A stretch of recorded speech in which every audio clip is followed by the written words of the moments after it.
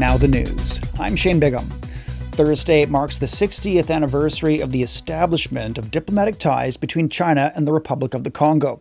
Chinese President Xi Jinping exchanged congratulations with his counterpart Denis Sassou Nguesso. The Chinese leader acknowledged that the two nations have trusted one another on political and economic fronts amid global changes, adding that bilateral relations have exemplified China-Africa cooperation.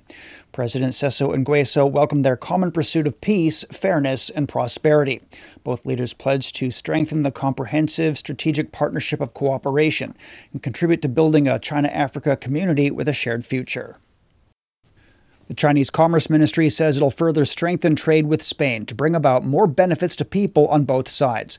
The remarks came after China recently announced the lifting of restrictions on imports of deboned beef from Spain for cattle aged under 30 months.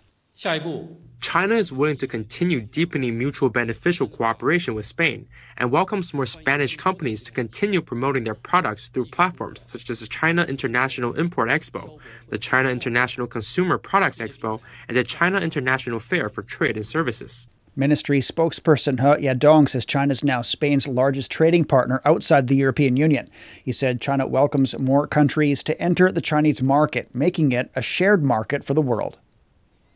China's weather authorities have issued the highest alert for a cold wave sweeping across large parts of the country.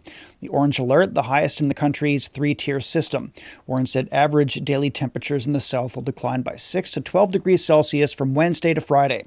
Temperatures in parts of Queqiao, Hainan, Guangxi, and Jiangxi may plunge by more than 20 degrees Celsius. 5 people have died after a container ship collided with a bridge over a river in Guangzhou. The incident on early Thursday morning caused part of the bridge to fracture.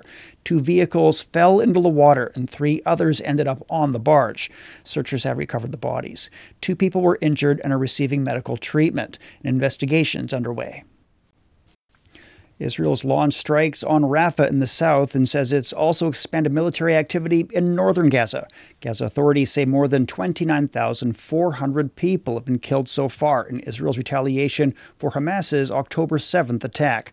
The growing humanitarian crisis has worsened, with the UN and other aid agencies reporting inability to get provisions into the besieged enclave.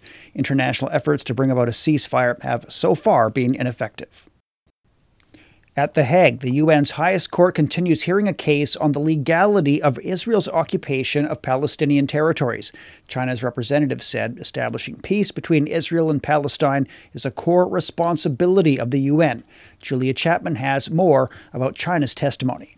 Well, China's representative called this a litmus test for the collective conscience of humanity, and he went on to outline the legal arguments behind China's belief that Palestinians have a right to self-determination and its belief that Israel is infringing on that right. And the Chinese representative said that extended to the right to resist occupation, to struggle against it, something he said was distinct in humanitarian and international law from terror attacks. Now, he also acknowledged that Israel has a right to self-defense, but insisted that that had to be proportionate.